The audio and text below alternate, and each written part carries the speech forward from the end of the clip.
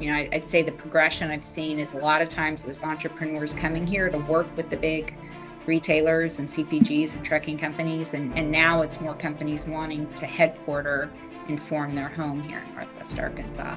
Excellence, professionalism, innovation, and collegiality. These are the values the Sam M. Walton College of Business explores in education, business, and the lives of people we meet every day. I'm Matt Waller, Dean of the Walton College, and welcome to the Be Epic podcast. I have with me today Barbara Marchini-Ellis, who's a partner at EY, and she has been there for 35 years. Most of her career was in San Francisco and Silicon Valley, and now she's been in Rogers since 2018. Thank you so much for joining me today, Barbara. Thank you for inviting me. And thank you for your involvement with our board and our accounting department. I appreciate that. So, Barbara, you have a lot of experience with EY, obviously, and now you're a partner. How long ago did you become partner? I've been a partner for actually close to 25 years. So the majority of my career with EY has been in the role of partner. And you have a lot of experience with global type multinational clients, and you have lots of experience, I think, probably in part to your being in Silicon Valley with the technology industry and internet advertising, IT services, software, and others. And now you're in Northwest Arkansas dealing with retail and omni-channel retail. How was that transition for you from a work type perspective? Yeah, it's been a really interesting journey. I mean, obviously when we think about Silicon Valley, we think about tech. And I often tell new recruits that a lot of the companies who are our core clients now didn't exist when I graduated from college, right? You think of the Oracles and the Googles and many of those companies, they didn't exist back in the 80s when I started in the profession. So actually, when I started with EY, I did start in consumer products. I worked with companies like Del Monte Foods. I worked with some wineries. And then I had kind of some multidisciplinary, financial service conglomerates that were clients. So I'd always kind of gotten experience working with bigger companies. And then as the demographic of the Bay Area and Silicon Valley changed, I started working more in tech. So everything from technology hardware like a Hewlett Packard, and then higher end networking equipment and eventually into internet advertising with companies like Google and Facebook. And so it built a pretty diverse background. And so the opportunity came up to lead our work with Walmart and with really the changing profile of the company there and all their varied interests, sort of that history that I had of everything from consumer products to tech was very, very interesting. And so that's what brought me to Rogers 4 or 5 years ago.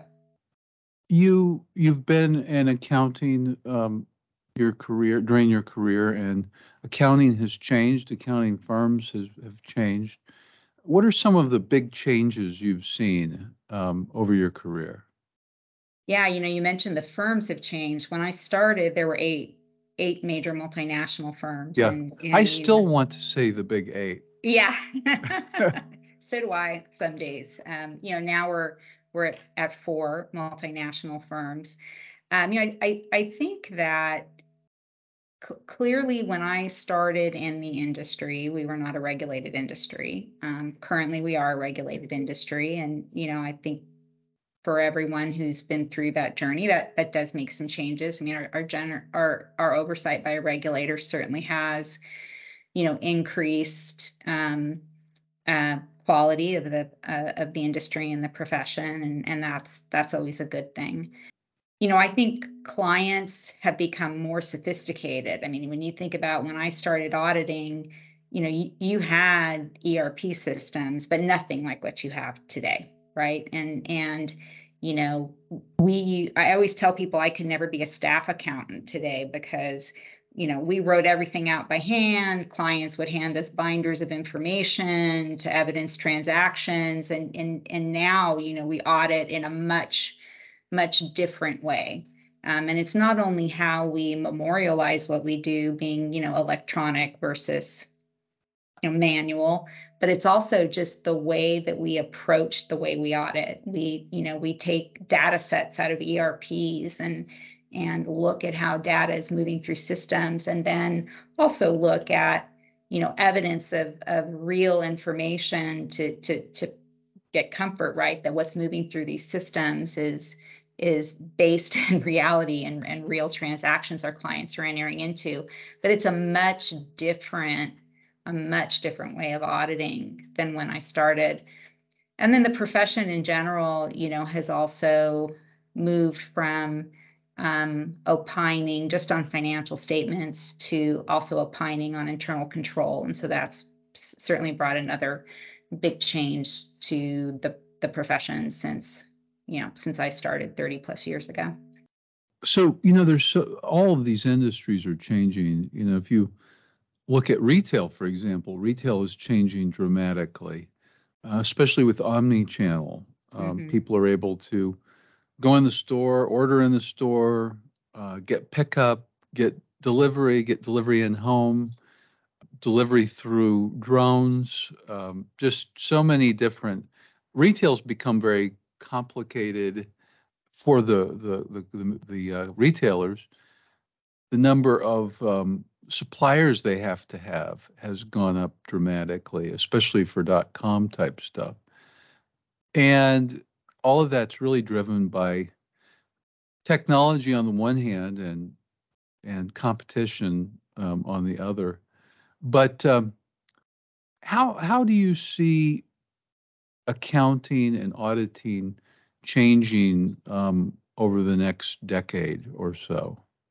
I think there's going to be a continuation of what we've currently seen in terms of moving more into a digital way of auditing and looking more at reliance upon systems, trends in the data, and looking at full data sets, versus a lot of times, traditional auditing was focused more on testing through sampling, right? So you have millions and billions of dollars of revenue, and you pick samples of hundreds of transactions that are deemed to be statistically valid samples, and you draw conclusions that way. Now, right, we take entirety of data sets and can look for the anomalies and test to make sure that we understand the process about how all of these transactions make it into the system.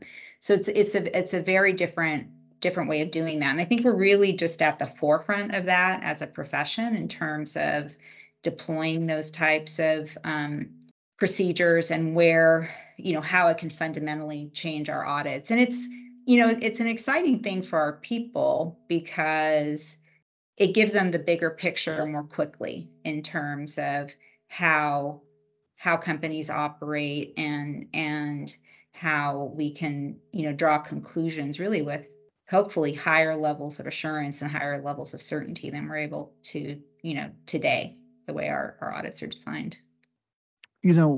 One thing that we started, so when I became dean 8 years ago, I went around and talked to a lot of our alumni. I would say 100 most successful alumni all over the world, and asked them a couple of questions in different ways. One was, what could we do as a college that would make you more proud to be an alum?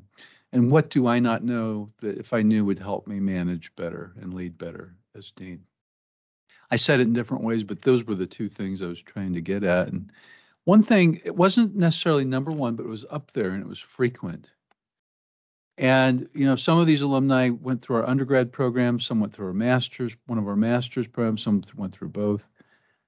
But something that came up a lot was business ethics. And they basically said, we think you all could do more on business ethics. With academic institutions, changing curriculum is very complicated. It's done through the faculty.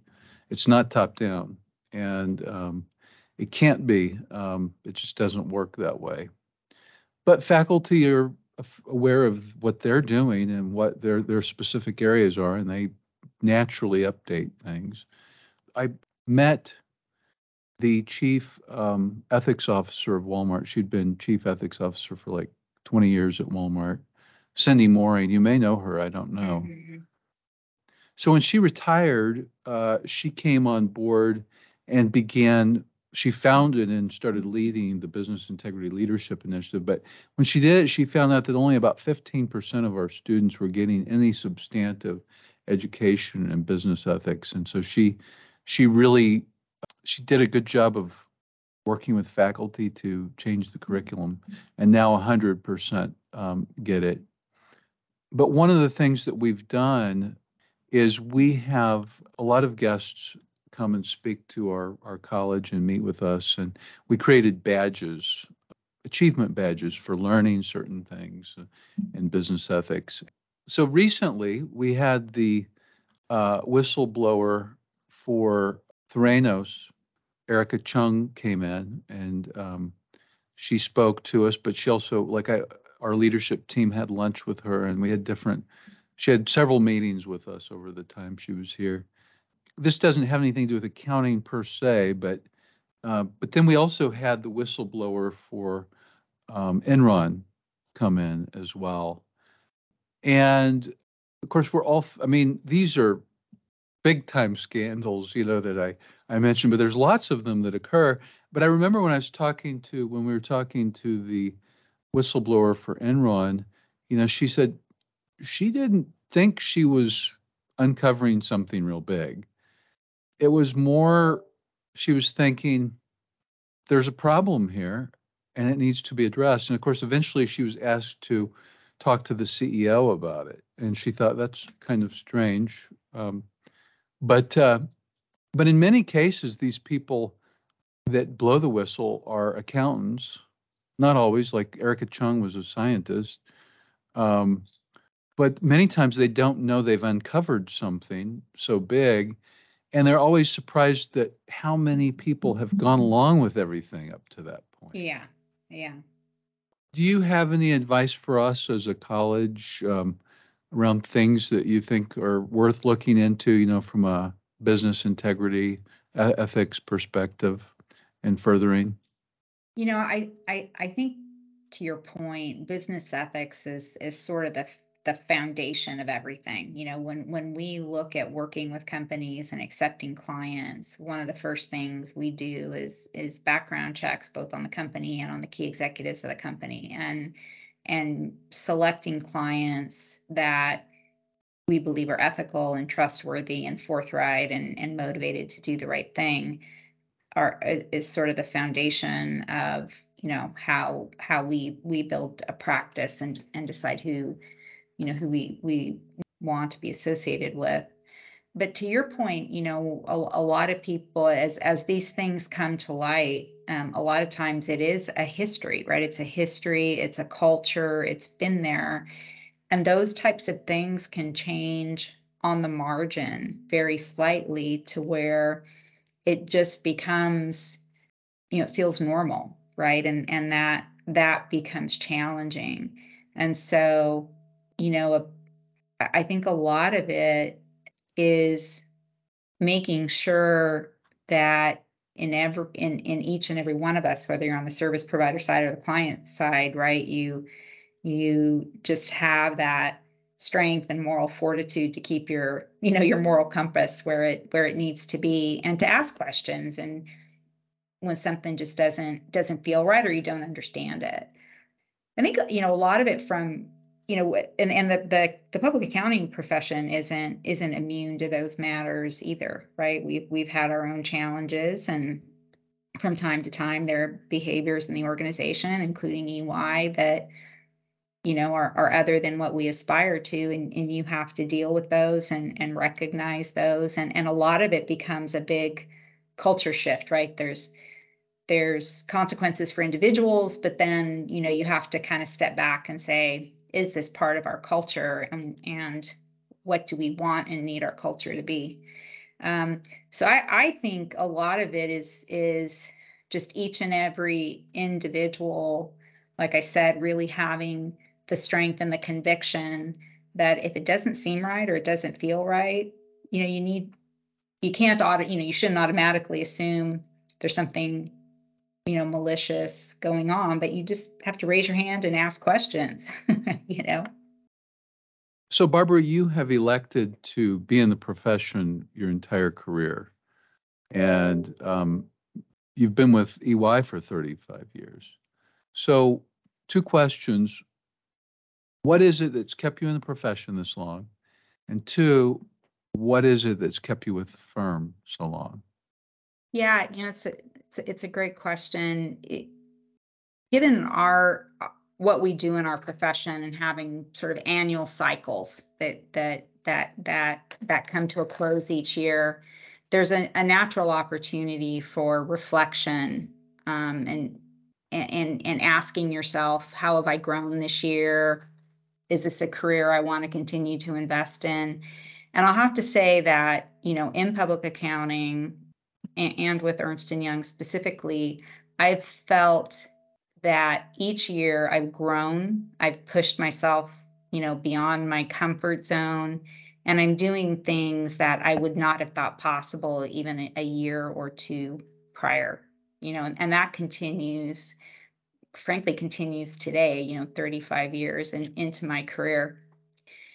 So it's really been the growth opportunities that come with the profession, the ability to, and that comes to being able to see different companies, being able to talk to different people at different companies. And in your younger years, right, it's you're working with control, younger folks within your clients. But then as you progress, right, you're starting to work with more senior executives. So over the years, learning perspectives from the CFOs and CEOs at the clients I've worked with has just been very, very valuable. And I think what's also been rewarding is when you kind of pivot from, hey, you're the auditor, to when you walk into the office of an executive later in your career and they're really looking to you for counsel and advice, right? You've become a trusted advisor to them. That is hugely, hugely rewarding. As I've entered into the later stages of my career, it's also been taking that out into the public. So I've had the opportunity recently to join some boards. Board here in Northwest Arkansas that I'm on is in, the Endeavor board. So working with early stage entrepreneurs. And again, that ability to kind of give back to early stage entrepreneurs based on the experiences you gained with a variety of companies has been huge.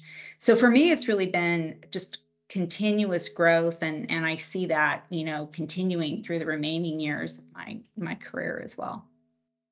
Well, serving on Endeavor's board, helping entrepreneurs, you're a perfect fit for that because of your experience in Silicon Valley, I would think. Endeavor here in Northwest Arkansas, it's a global organization, but there is an office here for those listening that don't know about it. They really look for what they call high impact entrepreneurs, people who are dreaming big. They want to scale faster. They've got good leaders in place. But Endeavor is doing really well here. And I think, globally they've had a huge impact. They've had lots of early stage founders that wound up with unicorns inside and outside of the U.S. So how long have you been working with Endeavor? I've been on the board now 3 years and working with Janem and the rest of the board there. It's been a great experience. Do you think your connections and just experience in Silicon Valley, do you see things that we're missing here a bit that we need in Northwest Arkansas, or are you able to kind of fill in the gaps for some of these early stage companies? I think it's been interesting for me to watch over the last 3-4 years how the maturity profile of the companies that we work with in Endeavor has changed. Initially, maybe the business models weren't as broad, the level of tractions the companies had were not as extensive. But over time, I think because of much of the mentoring that a lot of the entrepreneurial support groups to Northwest Arkansas have attracted here, a lot of the mentoring they've been able to provide, it's been huge, right? Whether it's executives like Mark Laurie, who maybe would have never thought about Northwest Arkansas, right? Had it not been for Jet being acquired by Walmart, or various other resources being attracted to the middle of the country. There's greater awareness of Northwest Arkansas and more resources coming here to provide that mentoring and support that I think continue to help mature the entrepreneurial ecosystem. I think the other angle to it is that the capital needs to follow. We have some of our venture capital folks that have visited here in Northwest Arkansas and some of the conferences and so forth over the last few years. And I think whether it's corporate VC funds contributing more or attracting other sources of funding to the middle of the country, we're seeing more of it than we did when I first came here in 2018. But I think that's sort of the next step. I'd say the progression I've seen is a lot of times it was entrepreneurs coming here to work with the big retailers and CPGs and trucking companies. And now it's more companies wanting to headquarter and form their home here in Northwest Arkansas. So I think, bringing in that support, mentoring and financial is really going to be the foundation of growing the entrepreneurial community here. Well, Barbara, I'm glad you're here in Northwest Arkansas and all you're doing. And thank you for hiring our students and for engaging with our college. Really appreciate that. It was a pleasure visiting with you, and thank you so much. Yep, thank you. On behalf of the Sam M. Walton College of Business, I want to thank everyone for spending time with us for another engaging conversation. You can subscribe by going to your favorite podcast service and searching Be Epic, BEEPIC.